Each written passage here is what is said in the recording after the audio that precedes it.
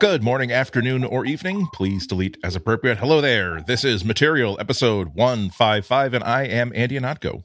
And I am Florence Ion. And I am bored. It's like there wasn't a whole lot of nobody had a really big blow up, and nobody had a really big security scandal, and none of the prominent commentators on tech had a major tizzy fit about anything that Google was happening. And I guess everybody in Congress is at their vacation cottages because they didn't feel any need to start grandstanding about anything. It really does feel like the summer lull. I have no idea what to do except bask in all of these things that I have. Because I just feel like I've connected everything. I've got everything working, but now it's just like summertime. Now it's time to start breaking stuff. But I don't even want to be inside the house. That's the thing, to play with any of this stuff, because the weather is so great outside. I just want to go outside and enjoy the sun. Yeah, no, I'm with you. We're finally at that era in which now we're getting the sort of San Diego weather in New England, or at least in my part of New England, where it's nice enough you can actually go out and have fun. Not so nice that you have to protect yourself against the sun and plan for the fun that you're about to have. But unfortunately, and the only bad thing is that it's almost warm enough to go to the beach, but not quite. I hate that. I can go to the beach, but I still have to be in that sort of that sort of scene, and a lot, for some reason, a lot of the 1960s, 1970s movies, whenever the main character needs to do something introspective, they're at the beach and they're walking along the shoreline, but they've got that flimsy linen jacket on and long pants and docksiders or whatever, and they're just strolling and sort of looking off into the middle distance, as opposed to throwing off 90% of their clothes and jumping in like a bunch of hooligans, which is what you're supposed to do at the beach. Yes, I grew up with Santa Cruz Beach Boardwalk commercials, which, by the way, were it was a redone version of the Beach Boys, going to the beach where I belong, but the Santa Cruz Beach Boardwalk. I mean, it's fun in the California sun, but there is no sun down there. It's it's overcast. It doesn't, every time I've gone to the Santa Cruz Beach Boardwalk, it's been overcast, and frankly, the water up here is way too cold to get into without a full wetsuit, okay? It's just, it's just false advertising. I would appreciate a little more truth in advertising. If you want a hot beach, it's not here. I just want really good beach days before school lets out. That's all. And I didn't get that this year. Basically you mean May 15th. Exactly. I don't want to have to deal with children and the exhausted parents of children. That I actually once, a couple of years ago, somebody, a parent insisted that I should move because I'd been at that spot for 45 minutes to an hour. Oh my gosh. And I'd already been there, and then they arrive as a family and say it's very, very selfish because I'm just one person. And I'm sitting right at the place where I'm in the shade of the lifeguard tower, and obviously someone with 4 kids and a camper and a portable cooker. It's I didn't really know what to say. It's this is a mark of my age where it becomes now. I'm at that wonderful balance point and I mean that literally. It's a wonderful stage where I feel if I say, you know what, I think you're having a really bad day, and if I can move and make your day better, that's what I'm going to do. I want to give you my spot, and hopefully the rest of your day goes really better. Because the part of me that's becoming more and more mature is actually believing that and thinking that, it is a nice thing for you to do. She wouldn't, I had lots of brothers and sisters. I know what it is to organize a beach day with a big family, but I'm still young and immature enough to say that I bet that this is going to stick in her craw, that it wasn't she chased me off because I didn't belong there. It's I condescended to her and I said, you can't handle the family situation you're in right now. You did not plan well for this beach trip that you knew was happening, and you required a total stranger whom you were berating to be nice and do you a solid. How does that make you feel? This is why I don't go to the beach. Also because it's cold. Yeah. In California. It's all a lie. It's all a lie. Yeah. You can find good beaches, and the thing with beaches in New England is that and this is one of those things where I can't believe I had to have someone point this out to me because it's so obviously true. There are Gulf Streams that are bringing warm weather from the south, and there are Gulf Streams that are bringing cold weather from the north. And so if you are in certain parts of New England, you're catching, like if you're in, it literally, it's as distinct as, there's Cape Cod. If you are in like the southern shore of Cape Cod, you can find beautiful, warm ocean beaches. If you go just like a short bike ride to the northern shore of Cape Cod, you are freezing your kahini off. And you're wondering why your family or you decided to book a week basically so that you can, I don't know, skin a deer, freeze the hide, and make sure it's ready for a good winter. I don't know, because you're certainly not going to swim in there, except your parents who just spent 2 hours driving you down there insist that, we're going to have to go in there. We're going to take a picture where we're all smiling. Skinning a deer. Well, I did. Well, what a great way to start off this week, I think. There are hunters around here. There are hunters. Yeah, no. There are hunters in California. Yep. I know. I know. Anyway, so totally related to the incredibly technological feat that is the Google Home smart speaker, which apparently, now I know, I actually have been receiving news briefs about this in like my little Google feed because everybody's been writing about it around the blogs and such, that the Google Home is soon able to handle 3 queries at once. So you would command it, hey, G, do this and this and this.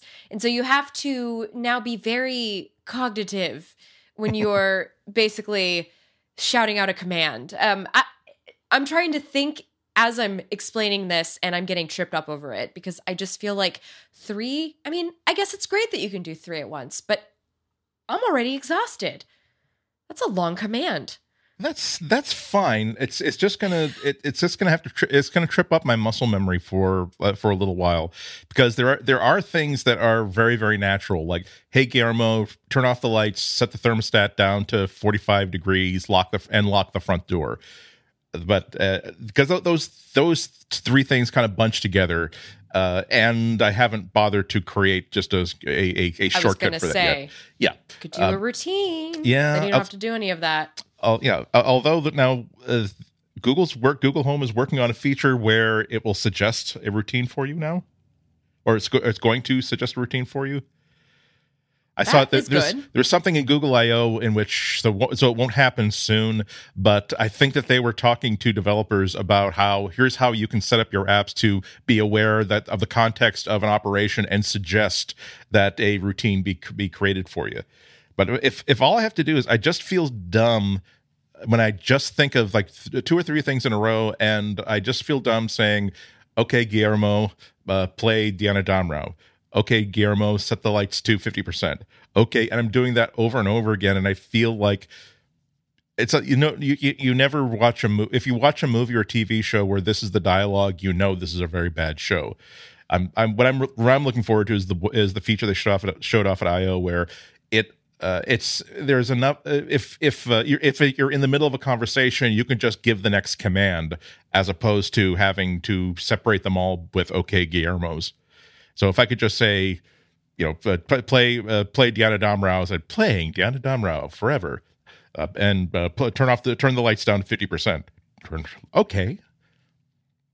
Yeah, I think actually you make a good point, because I realize I didn't really set up scenes for the smart bulbs in my house.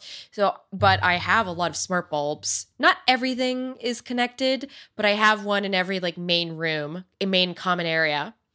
And in my bedroom as well. And sometimes I like to set the mood of the house, but I don't want to deal with the app, or I don't have my phone nearby. I have Philips Hues.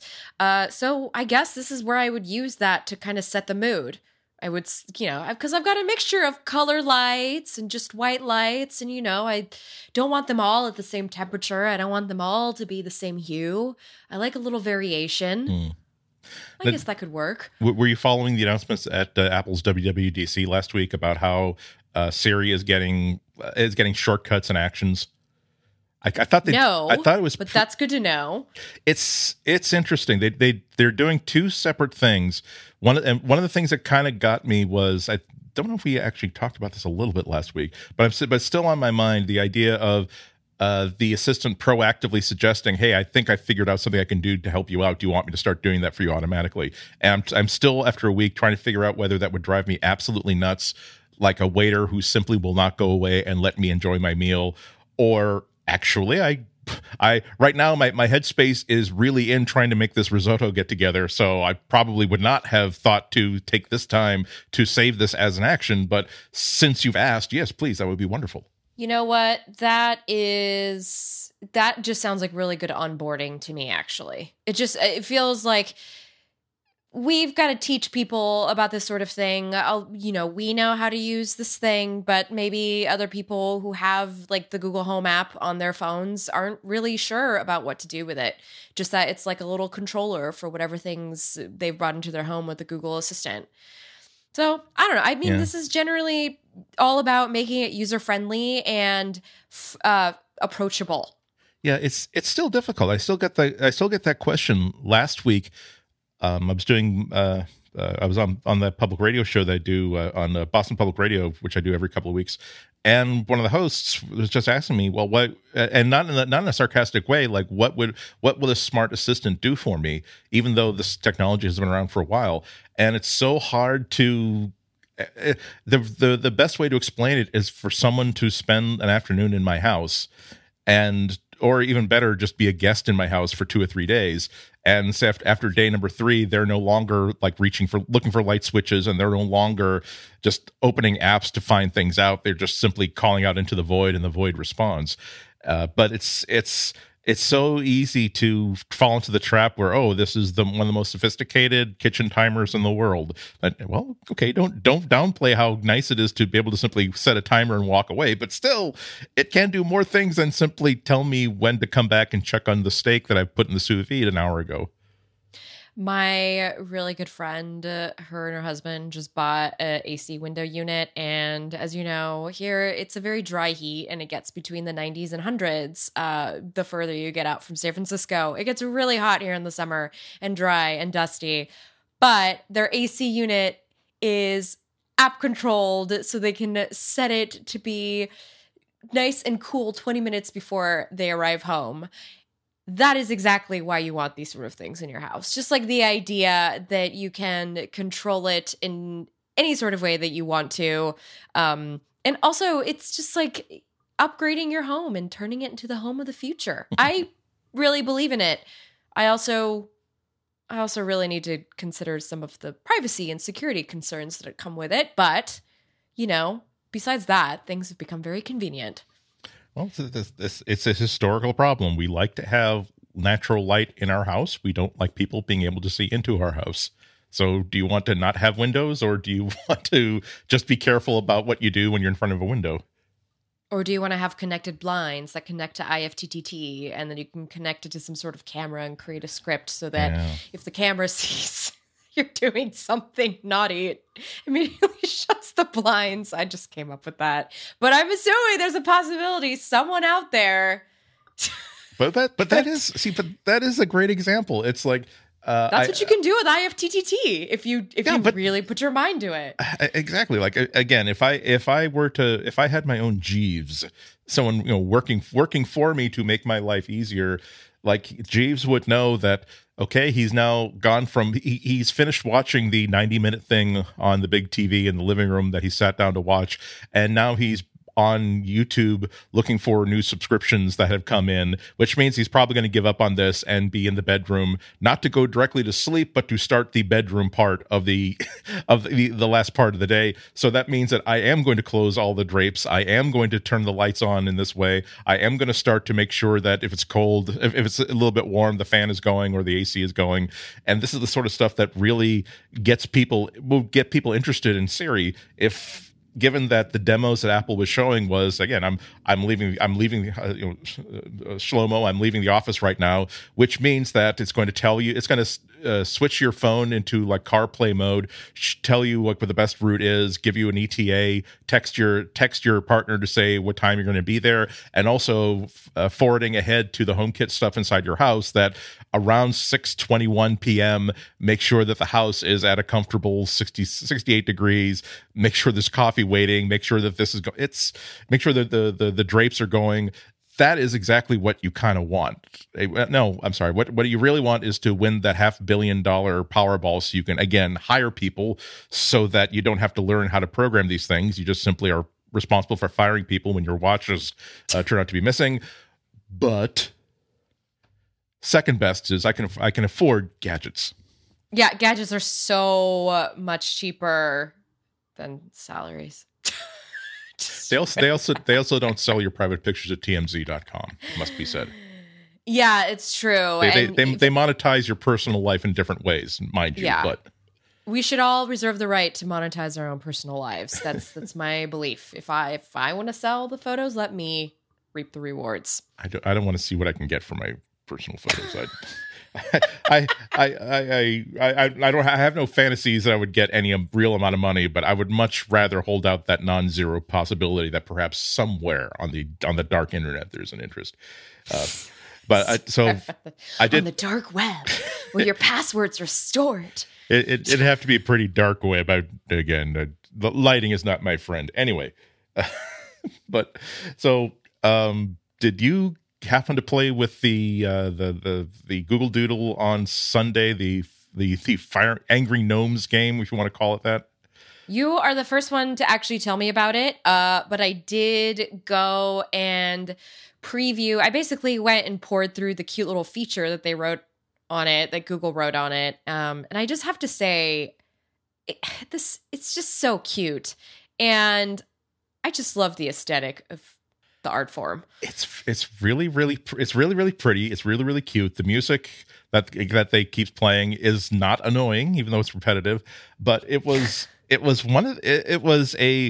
exactly the sort of game that I really like, where it looks like it's really really silly and stupid.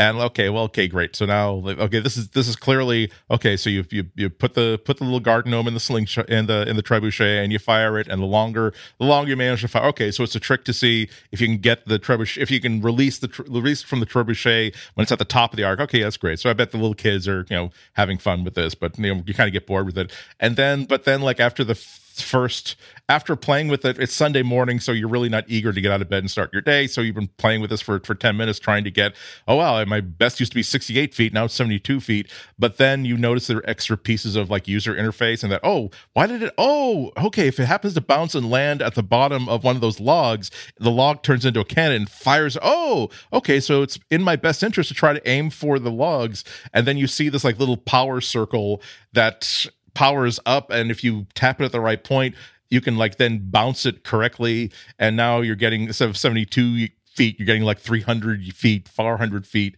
and the different gnomes have different aerodynamic properties, and it's like an hour and a half later, and you're glad you're not religious because you just missed all three of the masses that are happening like at the church, and you've just been playing with cartoon gnomes all morning. And once again, you're like, bravo, Google. This was very, very well. You've trapped me in ways that I thought I was too smart to be trapped. That's reminding me that I am pretty helpless in the face of large scale free to play gaming. It's okay. I feel you there, Andy.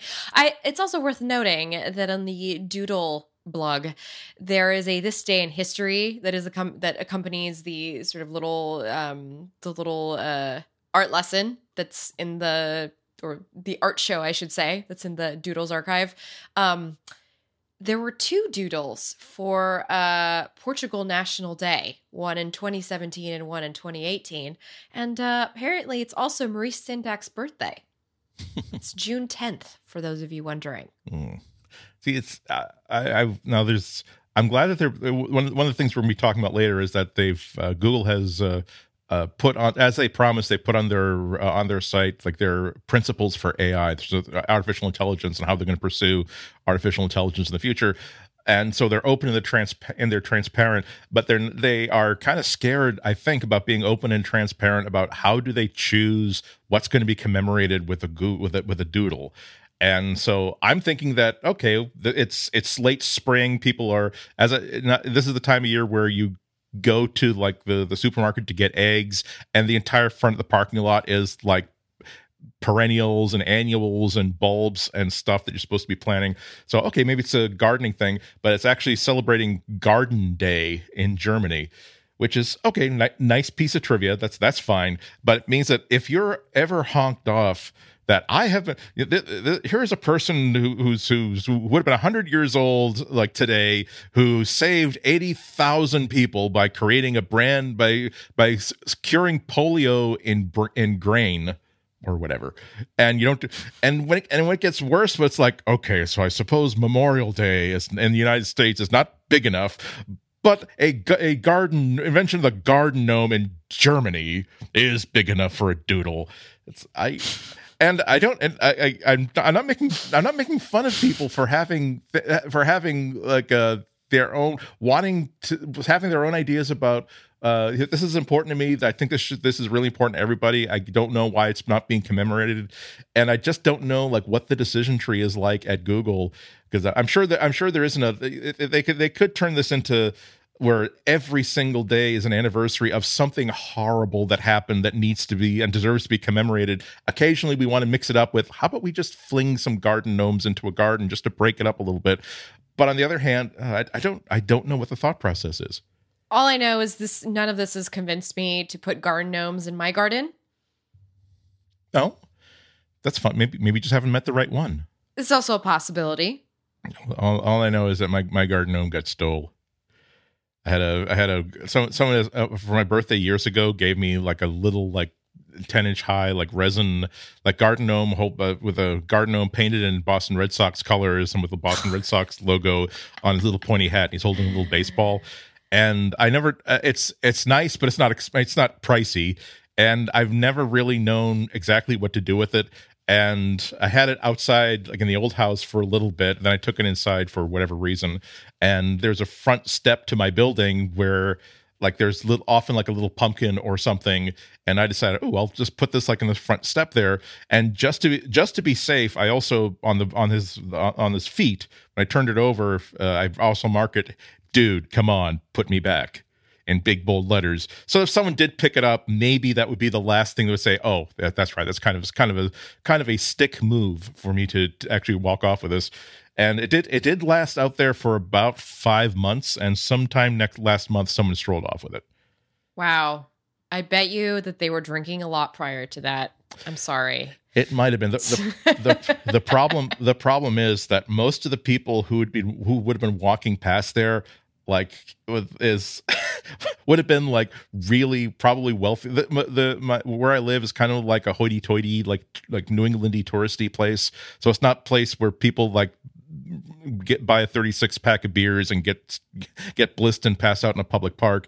It is let's take this, let's sail the skiff up to the harbor, and we'll get a wrapped burrito, and then we'll spend $800 on an antique doorknob, and I'll take pictures of it with a $5,000 camera that I don't really know how to use. And I love that rich person accent. Exactly. That is like my favorite. This is the sort of like barely repressed contempt that you get when you grow up when you're like a poor family growing up in a rich town. Like we weren't poor. We were like middle class or like lower middle class. But in this community, yeah, it would have been. It's the sort of thing where, when your parents arrange a play date, it's like, and maybe next weekend we can come to your house and the kids can play in your pool. Like, we don't have a pool. Oh, you have what? We have or we have a hose or your lake, a hose and a tarp. Yeah, exactly. Shall we jump into an ad? Yes, I think we should. Let's jump into an ad. This episode of Material is brought to you by Squarespace. Make your next move with Squarespace. Squarespace lets you easily create a website for your next idea with a unique domain, award-winning templates, and more. Maybe you want to create an online store. Sell some keychains. Maybe you want to create a portfolio. Show off your wares. Maybe you want to create a blog. Write about ferrets. Squarespace is an all-in-one platform that lets you do all those things. There's nothing to install, no patches to worry about, no upgrades needed. You don't even have to worry about any of that stuff because Squarespace has got it covered. They have award-winning 24/7 customer support if you need any help. They let you quickly and easily grab a unique domain name. And all of those award-winning templates are beautifully designed for you to show off your wonderful ideas. Squarespace plans start at just $12 a month, but you can start a trial with no credit card required by going to squarespace.com/material. When you decide to sign up, use the offer code MATERIAL, like the name of this podcast, to get 10% off your first purchase of a website or domain, and to show your support for us, the Material Podcast. Once again, that's squarespace.com/material and the code MATERIAL to get 10% off your first purchase. We thank Squarespace for their support. Squarespace, make your next move, make your next website. So, as mentioned before, turns out that Google does have principles. They left it in the car. That's why they didn't have them in October. But they went through. They lifted up. You got that like seat back that folds up to become another seat, and sometimes stuff gets like stuck behind there, and you don't even see it. That's where they found their principles on how they're going to run artificial intelligence projects. And so they actually released them 5 days ago or something. So late last week, and so. It's all worth reading from start to finish. I haven't read so much about how Googlers internally have reacted to this, but it's in two sections. They start off by talking about objectives for AI applications, in which they're basically saying that this has to be for the good of people. It has to be well done, and that it has to be safe. It has to be accountable. It has to have privacy concerns built in. It can't be biased or can't create or reinforce bias, and that's a hidden problem because we don't it's all the phony baloney stuff we talk about, like poisoning our kids with our own philosophies and creating a new generation of hate. It actually also applies to AI because whatever the AI only learns what we teach it. And so if we decide I'm going to teach it how to do natural language by, I don't know, let's have it like do a bot that just simply looks at Reddit posts and Reddit conversation threads, that might not actually give you a good idea of, forward thinking in American or world society. But this is all about how it should be basically good stuff, solid work, upholding high standards of scientific excellence, and basically not do what you might call philosophical harm to anybody, and also be made available for uses that accord with these principles.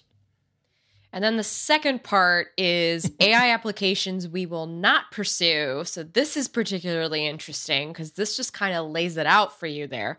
So the first one is technologies that cause or are likely to cause overall harm. And I wonder, there's a whole paragraph that you can read if you want to go read the whole thing that accompanies that. Weapons, applications not pursue. Weapons are other technologies whose principal purpose or implementation is to cause or directly facilitate injury to people.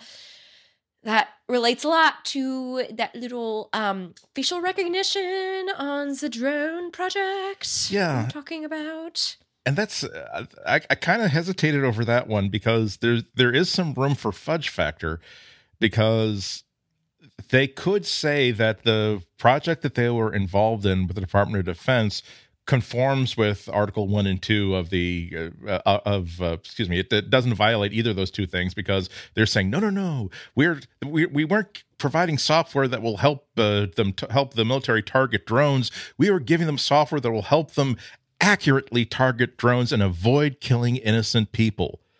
So, as with any statement of ethics, it's nice to have these words out there, but you feel, and I'm not talking about Google here, I'm talking about every time I see an ethics policy, particularly like a journalistic ethics policy, it's like, okay, but what if you have your newspaper or your channel has 3 superstar contributors and one of them has just violated the hell explicitly out of one of your ethics problems?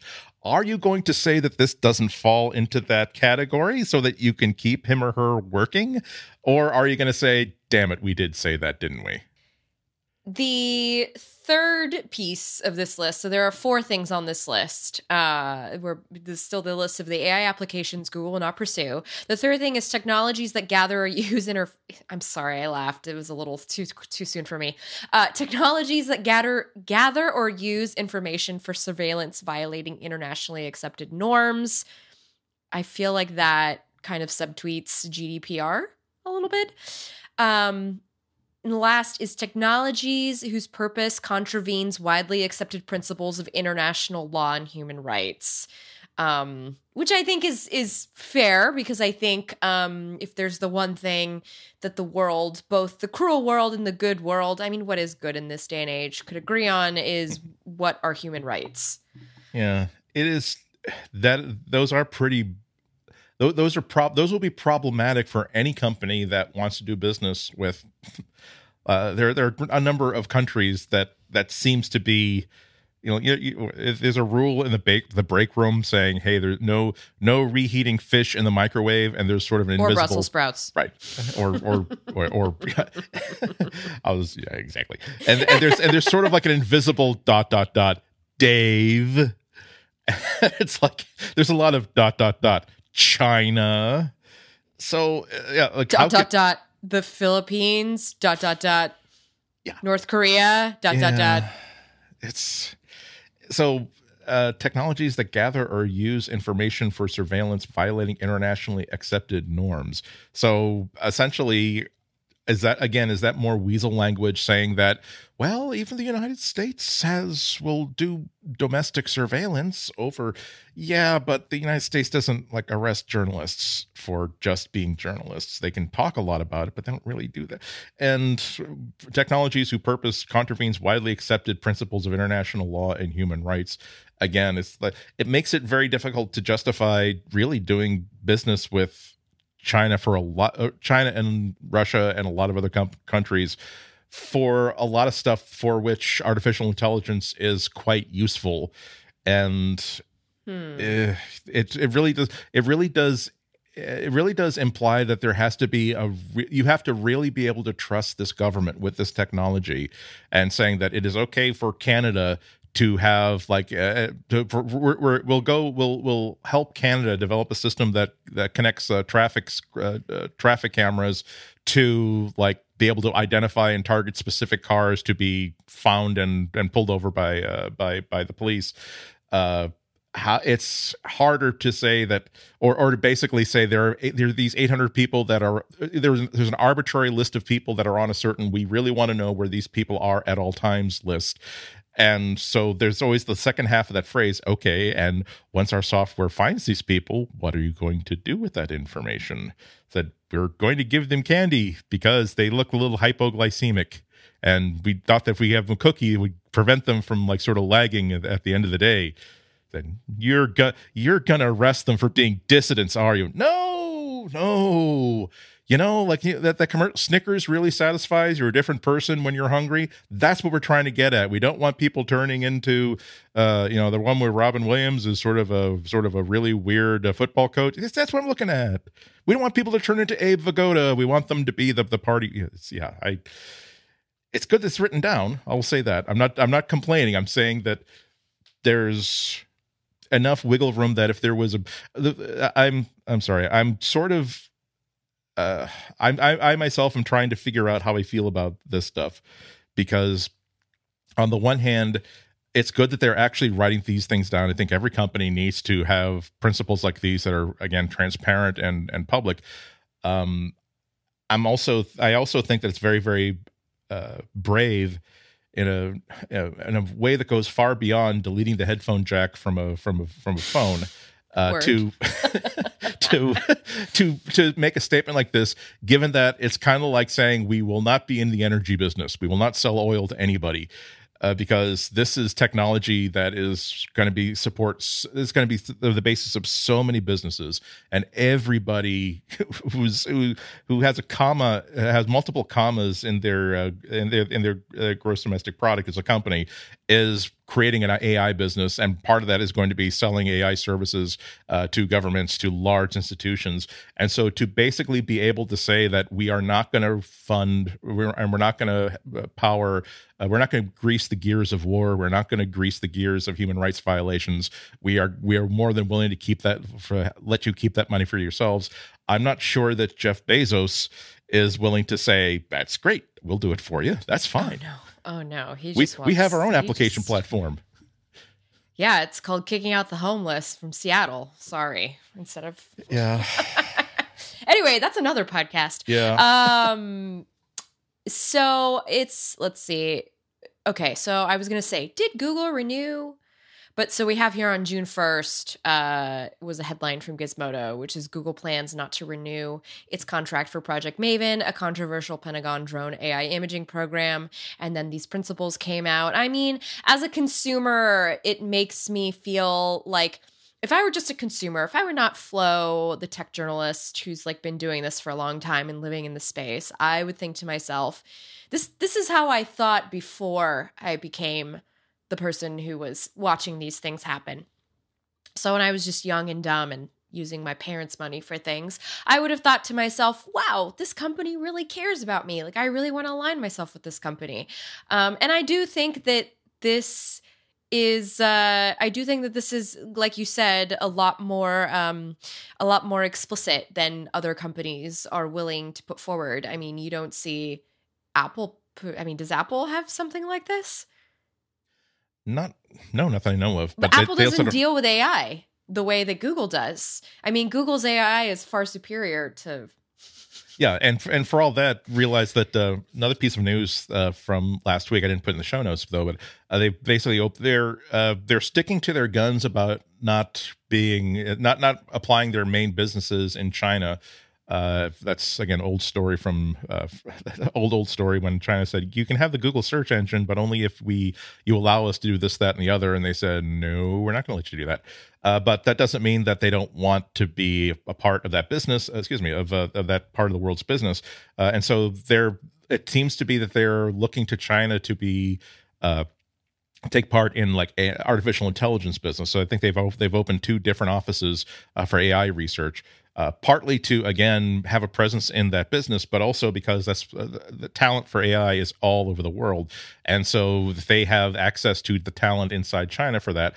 So it becomes unless you explicitly lay out, here's what we are going to do, here's what we're not going to do, it leads to a number of seriously itchy circumstances for you.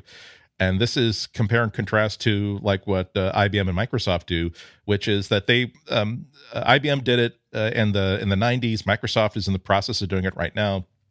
They're diversifying into like a software and consulting business that basically does everything for everybody. So whereas IBM was known for physical hardware and consulting businesses for supporting that business hardware, they were synonymous with business hardware. Now they're still a huge company. They're still industry leaders, but they're industries you probably haven't heard about, even though they might affect you daily. Just like the gears of industry, the gears of defense, the gears of surveillance are greased by IBM, and now they're being greased by Microsoft as well. So they have the ability to sort of just be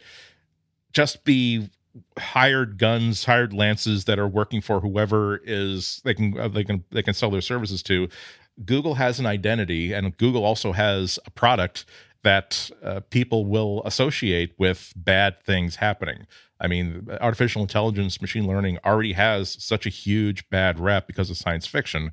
And when you wind up with a company with a product that seems to click right into every bad straight to DVD, straight to Blu-ray, straight to streaming movie that you didn't watch because it was obviously so badly done, about how technology will take over everything and destroy all and put power into the hands of mono-faced corporations. That's what they're doing. So they have this need to make sure that we're going to be as open as possible. The question is, though, is there going to be a point 2 or 3 or 4 years from now where they have to either say that, either be really sadly obvious about, yeah, we're saying that this doesn't violate our philosophies because of, and we'll make up whatever reason, even though the reason is that this is just too good a deal to turn down, and also strategically we had to compete for this, or else it would give a huge advantage to one of our competitors. Or are you going to say this document was great for June of 2018? It did not. We are going to change it as we go. They did actually. In the conclusion, it says that we believe these principles are the right foundation for our company and our future development of artificial intelligence. We acknowledge that this area is dynamic and evolving, and we will approach our work with humility, a commitment to internal and external engagement, and a willingness to adapt our approach as we learn over time. And there's also a little bit, a little longer down, they basically acknowledge, they also say that we could change this as we go. So, okay, I guess it's good that we're having a conversation. Sometimes we're tempted to fast forward to the end of the conversation where we understand each other, we've solved problems, we're ready to move forward. Sometimes it's just good that, again, you and your cousin and your mom decided to get together and finally hash out why there's so many tension at the 4th of July picnic every single year, and if it's something that we can fix. The fact that there is at least open dialogue is in itself a good thing. Can I offer an anecdote that is related to this? Hit me. So I was in Minnesota this last weekend for a very brief family reunion for my husband's mother's side of the family. And I was putting together a Google Photos album. It was nearing the end of the trip. It was our last day there. We were about to leave for the airport, and we were all swapping photos and things alike. And, I pop into Google Photos, and already it had an album ready for me, along with the five names of the people who were also there with me. And I told the family about this, and they were all sort of insanely, kind of freaked out by this. They were like, how does Google know that? And I was like, well, do you have a Google account? And one of the cousins is like, yes. And I'm like, well, did you use Google Maps to get here from Chicago? And they were like, yes. And I was like, well, Google knows that you came over here to the exact address that I just came to, because I'm using a Google account, and I use Google Maps to get here from the airport in the rental car. So Google knows we're both here, pinned us here. My brother-in-law is over there using an Android phone, so Google knows that he's here because he's got location turned on. And of course, Google knows my husband is here, and Google knows that he's my husband because I've already told the AI that long ago. And so this is just an anecdote to sort of, this AI is so deeply ingrained into our lives already. So this was a long time coming, this sort of thing. You have to spell it out in this sort of way when you are in people's lives in the way that you are. And that's how deep Google's AI is in my life. Yeah. And I'm constantly having these conversations with people in my family and my close friends because I want to gauge their reactions when they realize what I'm doing on my phone.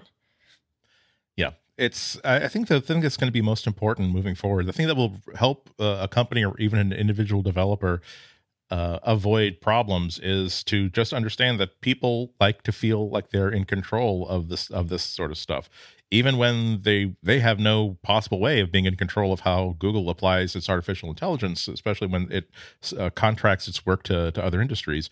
But they still, if you were aware that there is a way to make sure that there's a shared album of Google Photos that automatically creates itself and helps everybody have the entire perspective on the family event, and they were asked, do you want me to do this? And here's how I'm going to figure that out for you. That's great. It's when somebody offers you something incredibly helpful, but requires them to know that you had your appendix out 12 years ago, and also you need to get a flu shot or a tetanus shot because you're going to be traveling to a certain country, and okay, actually, some companies require tetanus shots. There you go. Some companies I visited, I felt like I wanted to shower afterward, and it was especially after shaking hands with certain.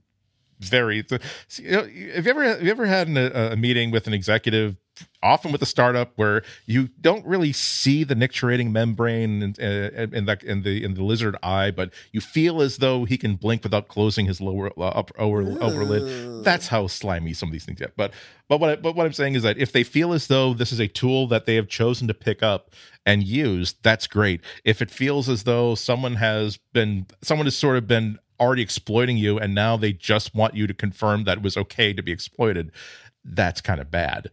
And it's there was actually this kind of leads into another story that I thought was pretty good. So World Cup is starting up. World Cup international football. Goal! Never has so much money been made by one person off of one syllable. I love that. I love that the world works that way. That I grew up watching this stuff. Eastern European, bred and born right here. So I grew up watching soccer as the World Cup plays it. Because back in those days, before all the satellite cable TV that we've got with our 800s of channels, you didn't have like 20 soccer channels. All you had was ESPN, you had Univision, and you were lucky. Yeah, they would actually show the games. I've actually tried to ever since Trevor Noah was on Comedians in Cars Getting Coffee, and they were talking about Seinfeld was asking about English football, versus American football, and he made the point of, look, like the Super Bowl is the single biggest, most widely watched like American football game in the world, and there are maybe 30 or 40 million people watching it. On just a regular non-cup game, there will be 200 million people watching English football.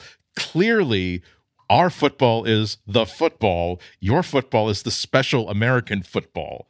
And ever since that, I kind of been, and because I'm not particularly a football fan, I kind of feel like being one of those like jerks who says, "Oh, I'm sorry. I bet you thought I meant soccer. I meant football," as the Europeans, the rest of the world. Like, oh God, no, I hate to hear even myself say it. But anyway, so in light of this, the official Spanish soccer league, La Liga, updated their official Android app. And on Friday, and it's got 10 million downloads.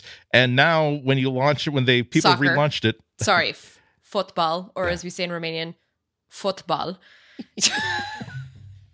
Sorry, keep going. No, that's okay. That's fine. Adding extra international flavor and color to what could have been otherwise a dry narrative. So when you launch this new updated app, it asks you permission to access the microphone and the GPS, even though it doesn't seem like there's any real reason for this league soccer app to want any access to that stuff. What it's doing is, if it knows, of course, it knows the league schedule. So if there is a Spanish soccer league game being played at that moment, it will activate your microphone and just take a snippet of audio to see if it, and sends a hash, an audio hash up to a server to see, oh, he is in a room where there's a game from our league is being broadcast. What's the GPS location of that? So, oh, he's at a bar. Has that bar paid for a license to broadcast our games to an audience? No.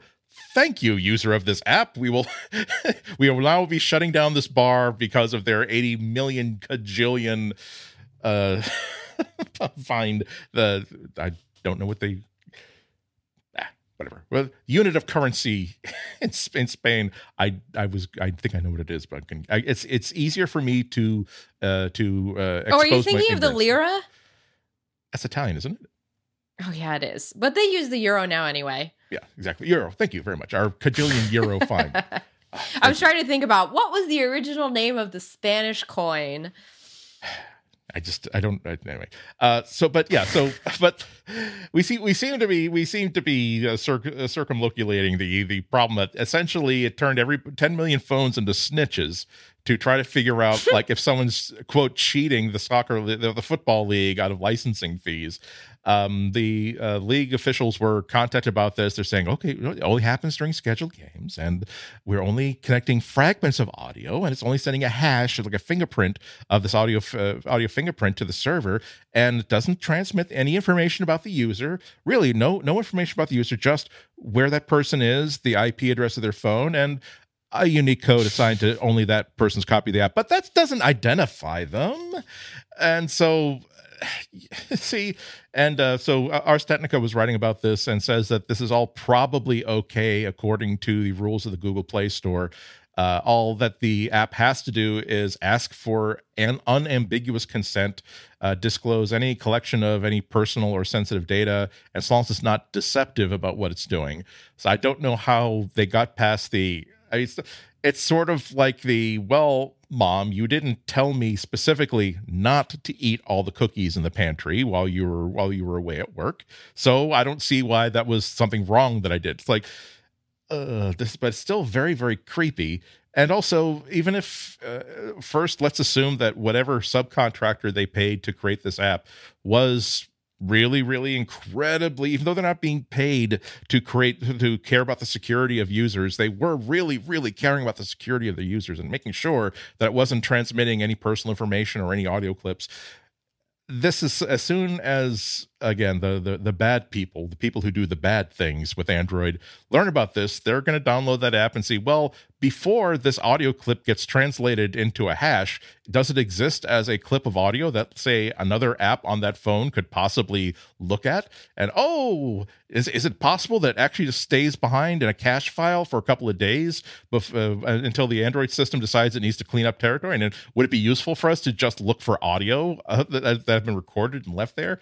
So, yeah, it's creepy. And it also makes you think that, again, both of us were in the United States. We are not affected by the Spanish Soccer League. It's probably unlikely that. Well, no, actually, maybe someone is doing a VPN thing to trick the server into thinking that this is Spain or whatever.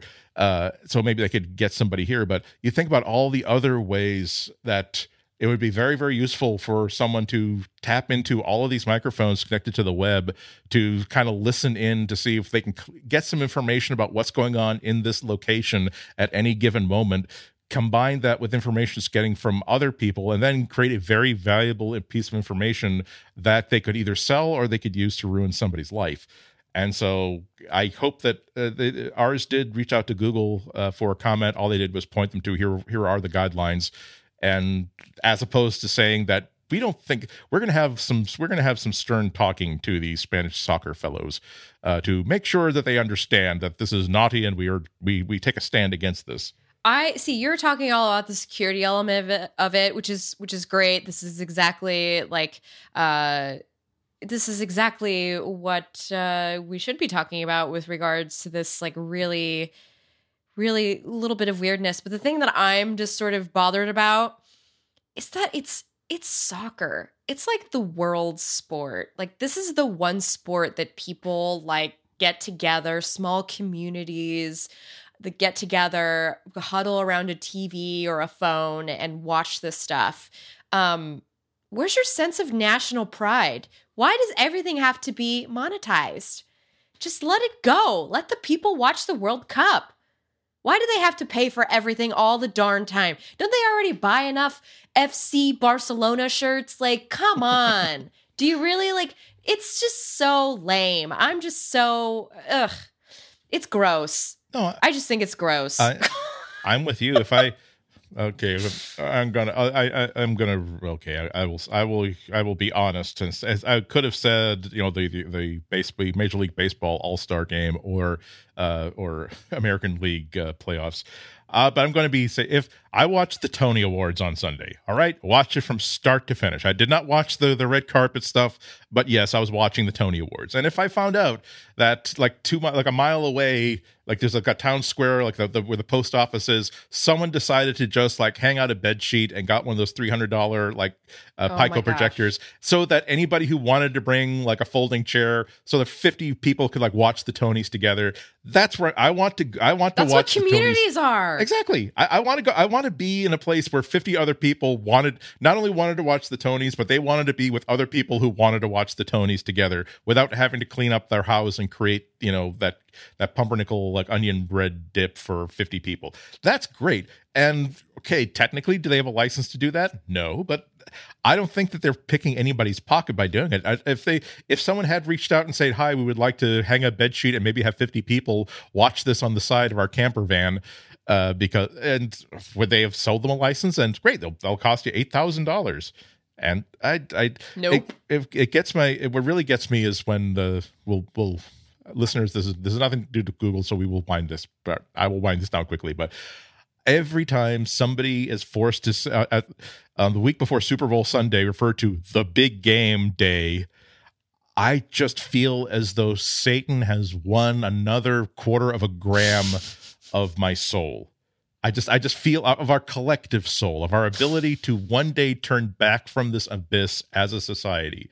I feel as though we need to stop giving out so many, even fractions of our soul by saying that, yes, the National Football League, an industry totally on the ropes, as it were, barely get. How many times have you like heard a knock on the door and it's like it's a owner of an NFL football team selling those NFL cookies? Now I know they're tasty.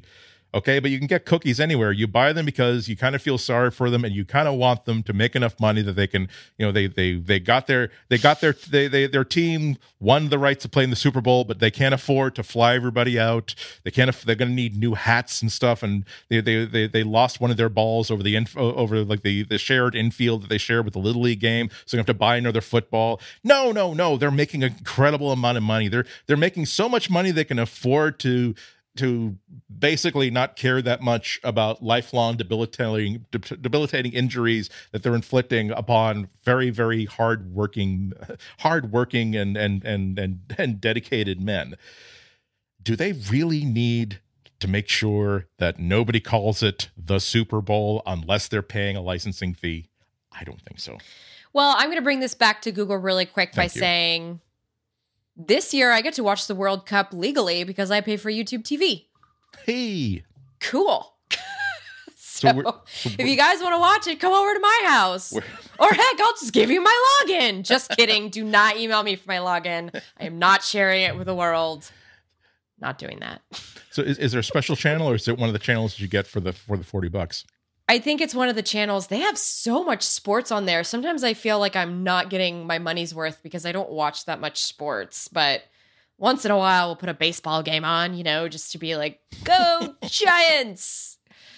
But it's sort of like when you got a nice hotel room and you realize that the room they booked you into has like has a tub that's also a jacuzzi with jets, and you really don't have time to take an hour-long jacuzzi bath, but it's like, at some point in the next 36 hours, we individually or collectively, we have to use this tub because we are paying for it after we. Yeah, sometimes I just watch tennis just to be like, I have the tennis channel on YouTube TV, and I'll just put some tennis in the background because, they hit the balls, and it's very like, it's kind of a nice little like, pook, pook, pook, pook. And that it's like a little metronome. And then, it's just all the grunting starts.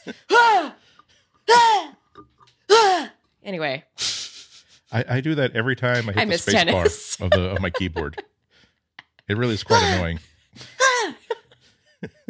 Hey, it takes a lot of force to hit that darn ball. It's the exhalation that gives me that extra like Newton of energy that makes me sure I really push the hell out of that space bar. Yeah. At this level, I don't want to waste it. I don't want to leave anything. Where's it? I don't have a locker room or anything in the kitchen where I make myself a cup of tea or grab myself a couple of cookies before I start working. Anyway, but let's see, a couple of quickies before we end. We've been talking about how much we like the Google Pixel book, but maybe $1,000 is not what I want to spend for even the best web browser wrapped around hardware on the market. I don't know. The keyboard is really comfortable. It's like velvety. It really is nice. I like it. it. It's really nice. It's a really nice keyboard. And by the way, if you Google Chromebook writing book, there's a lot of authors out there that are like, I wrote my book on a Chromebook. Anyway, sorry. Go on. No, there's no.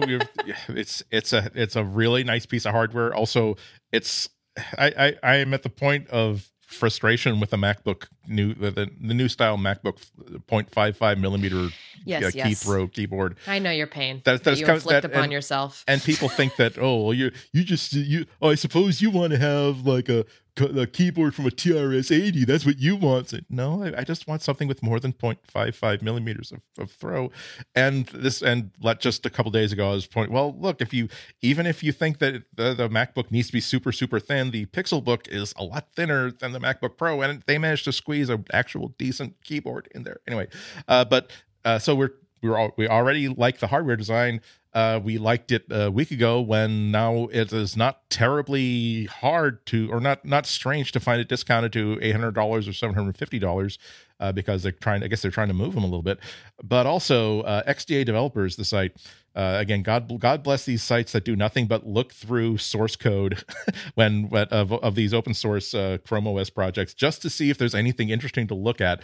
They had already seen mentions of something called an Alt OS, ALT-OS. Mm-hmm. Just simply, here's an alternative operating. If there is an alternative operating system running, here's the flag that lets you know if there is an alternative. Now it's been a little bit specific, because inside the source code, they're seeing references to WHCK and HLK. These are acronyms for Windows Hardware Certification Kit and the Hardware Lab Kit in the code. Now, these are really, really big giveaways that Google is really working hard to try to get Windows 10 working on the Pixelbook.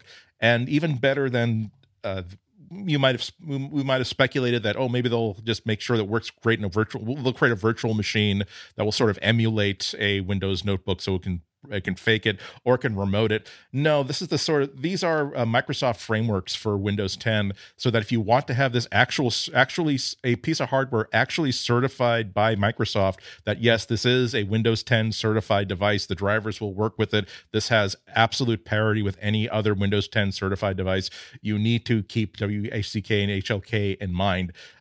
So it really does look like they are they're working on an unstated, unannounced project for God knows what reason to make it certifiable as a Windows 10 device.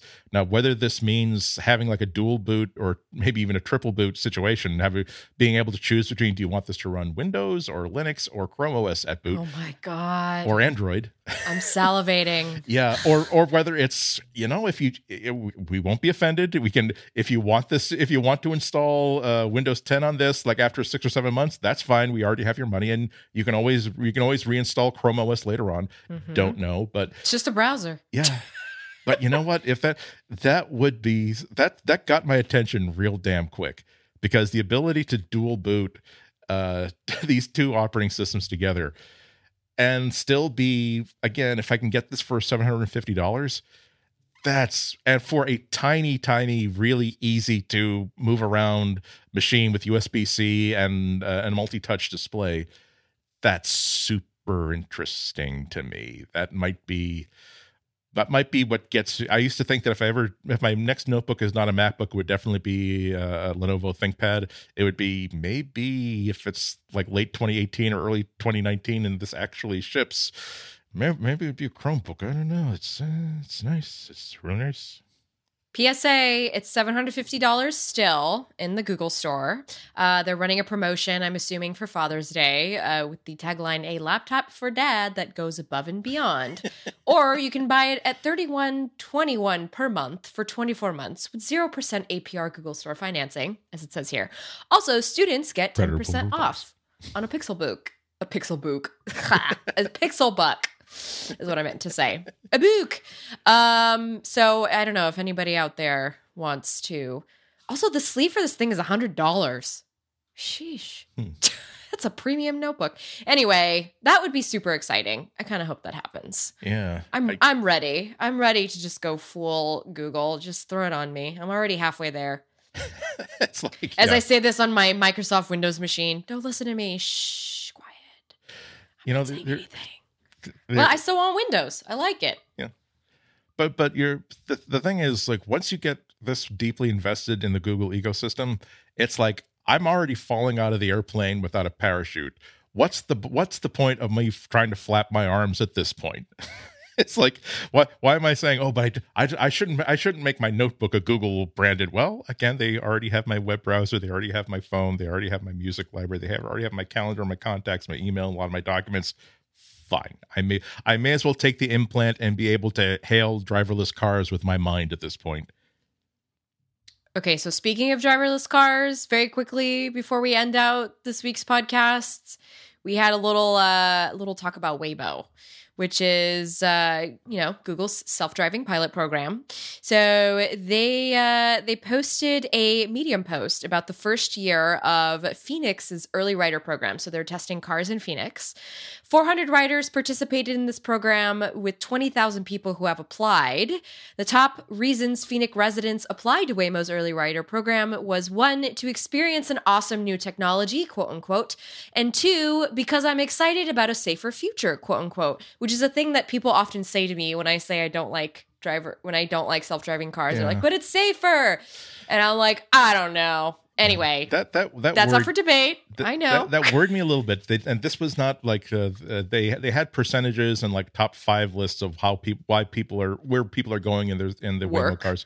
Whatever. Number 1. But it's like I really wanted to know what all the reasons were, because you notice if these were the 2 most popular reasons and there wasn't even a close number 3, I would like to see where the response, I really just need a practical way of getting to work or getting to like shopping or whatever.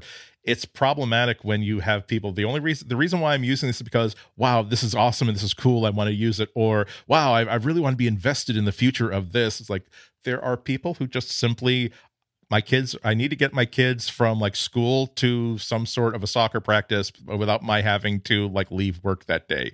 Or I need to have a practical solution to transportation that isn't being cut by actually owning multiple cars or public transportation or anything.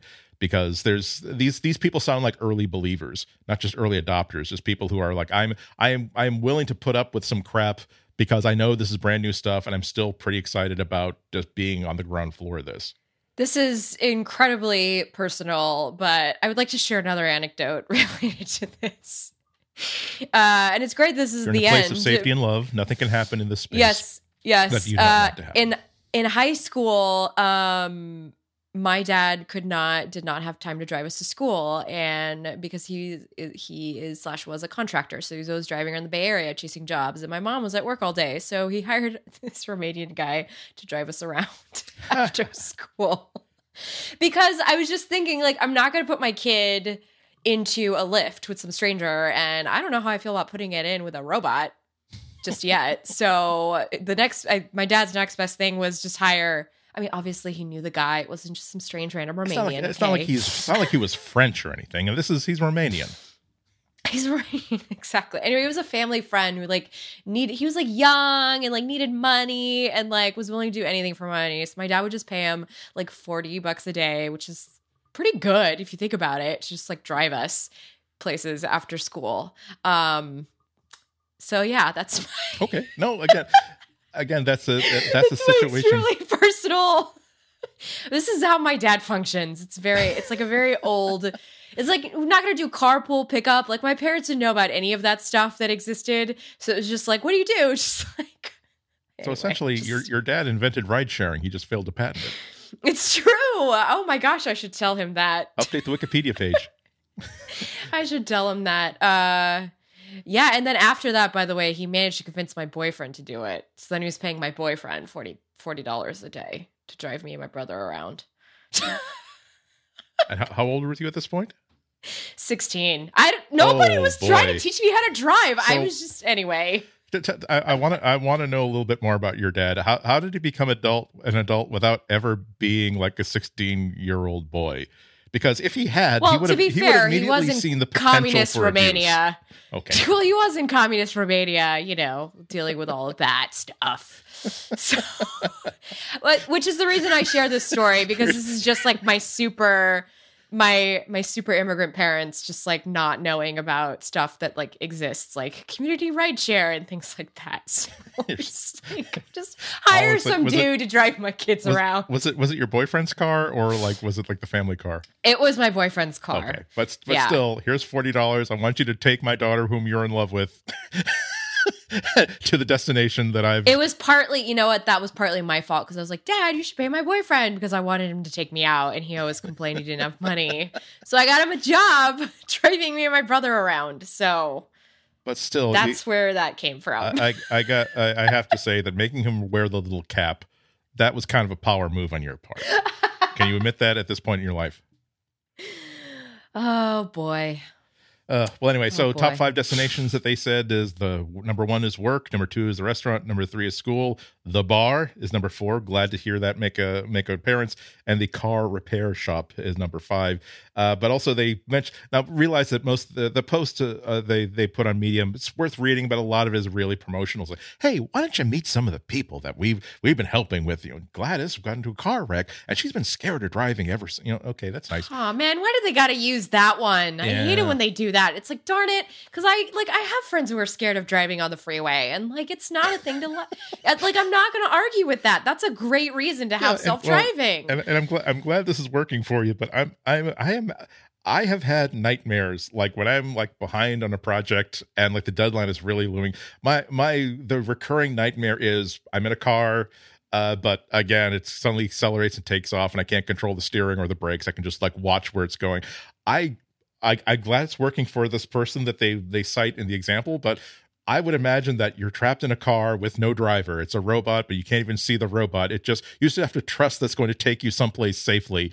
And there are no pedals. There's no, actually, okay, there are, actually, I don't know what's it. It is of course modified fleet vehicles. I don't know what keeps people from being able to, I'm making a note to myself to find out what's inside these these hundreds of vehicles they've got going in Phoenix, because I imagine they have to make sure that people don't say, just for fun, let's get in the front seat and put our hands on the steering wheel.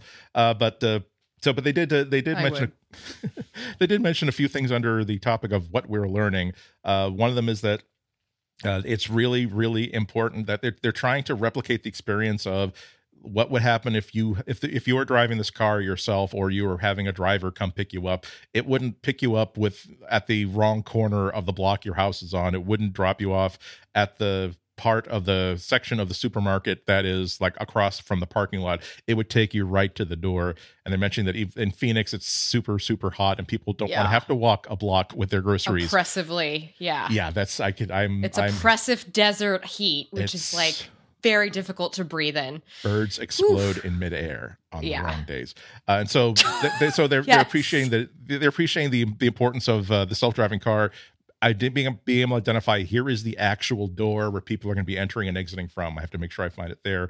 Also, that just because there is no actual driver doesn't mean that people don't need to occasionally ask questions of the driver. Sometimes the people who are riding, they want to know, well, what route are you taking? Like, are you going past this way or that way? Sometimes, like afterwards, I left my sunglasses in the car, and they need to make sure that the app itself has facilities so that they can have conversations, quote unquote, with the service.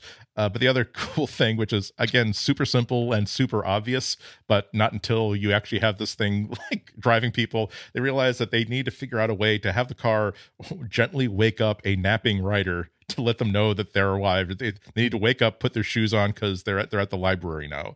Because they're certainly not going to be like, they don't have to be alert, so why be alert? So if they're going to curl up in the back seat, why not do that? So how do you do that? Wow, that is incredible. And the other thing is, like, again, let's remember that the number 4 destination is a bar. What do they do when it's a drunk person who cannot be, again, they're not dead. Cannot be woken up, right? They're passed out. You need someone to grab them by the belt and the collar and drag them and leave them by the sidewalk. Like, at what point do you?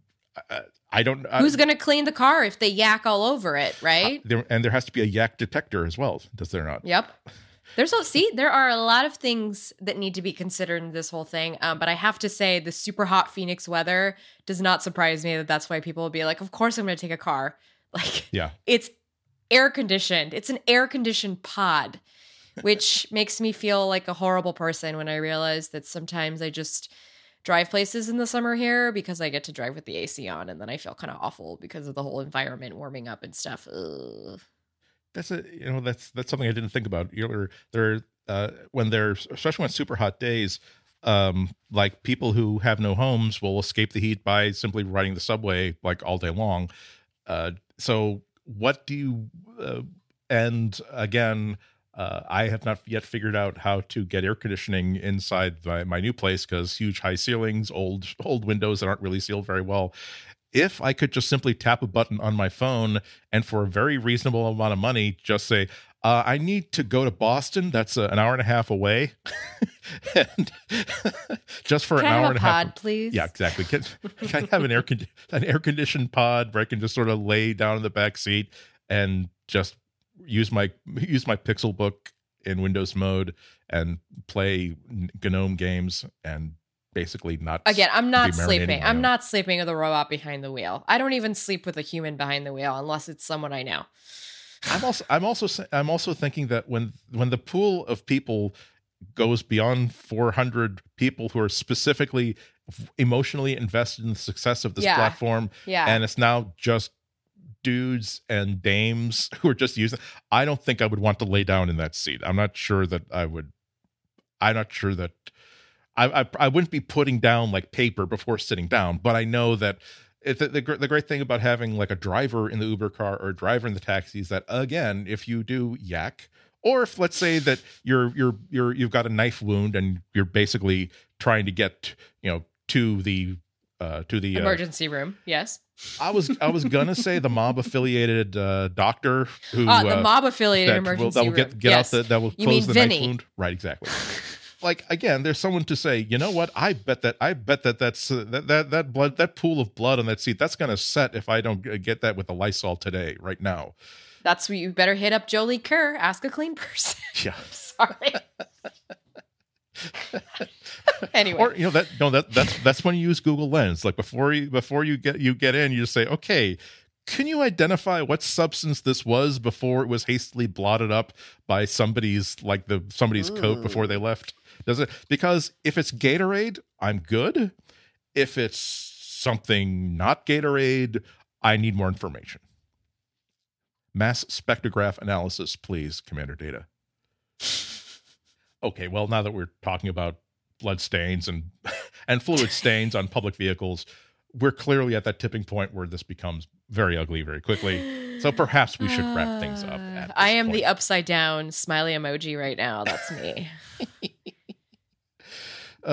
So just another reminder that if you go to relay.fm/material, that's where you can let us know how well we're doing, how badly we're doing. Give us comments, feedback, corrections, ideas, suggestions. Let us know about any interesting fluids that you've encountered in the back seat of a self-driving car if you're part of this Phoenix program, or anything else like that, including giving us a big box of money. You can get memberships, and Flo and I are putting together our heads about what we're going to do for our special members only episodes this year. We have some interesting ideas on the front burner right now, and we just don't know where the ball's going to land at this point, but it's going to be something way cool, I think. Way cool. There you go. It's going to be boss. It's going to be gear, as it were.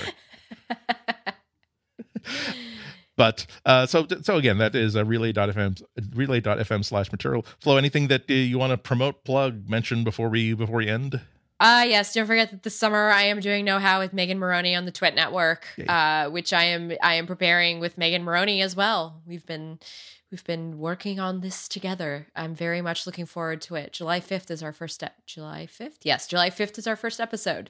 And then I also just want to let everybody know that after I'm done with this podcast, I'm going to go eat my first Chrissy Teigen Blue Apron meal. I just want to put that out there. And also hashtag humans of late capitalism. Yeah, I hope it's delicious. I hope the chicken noodle dish is delicious. It's got tahini in it. Okay, there you go. That's I'll give you my review next week, everyone. I had a very busy day today. My dinner was Honey Nut Cheerios with almond milk. So that sounds yummy.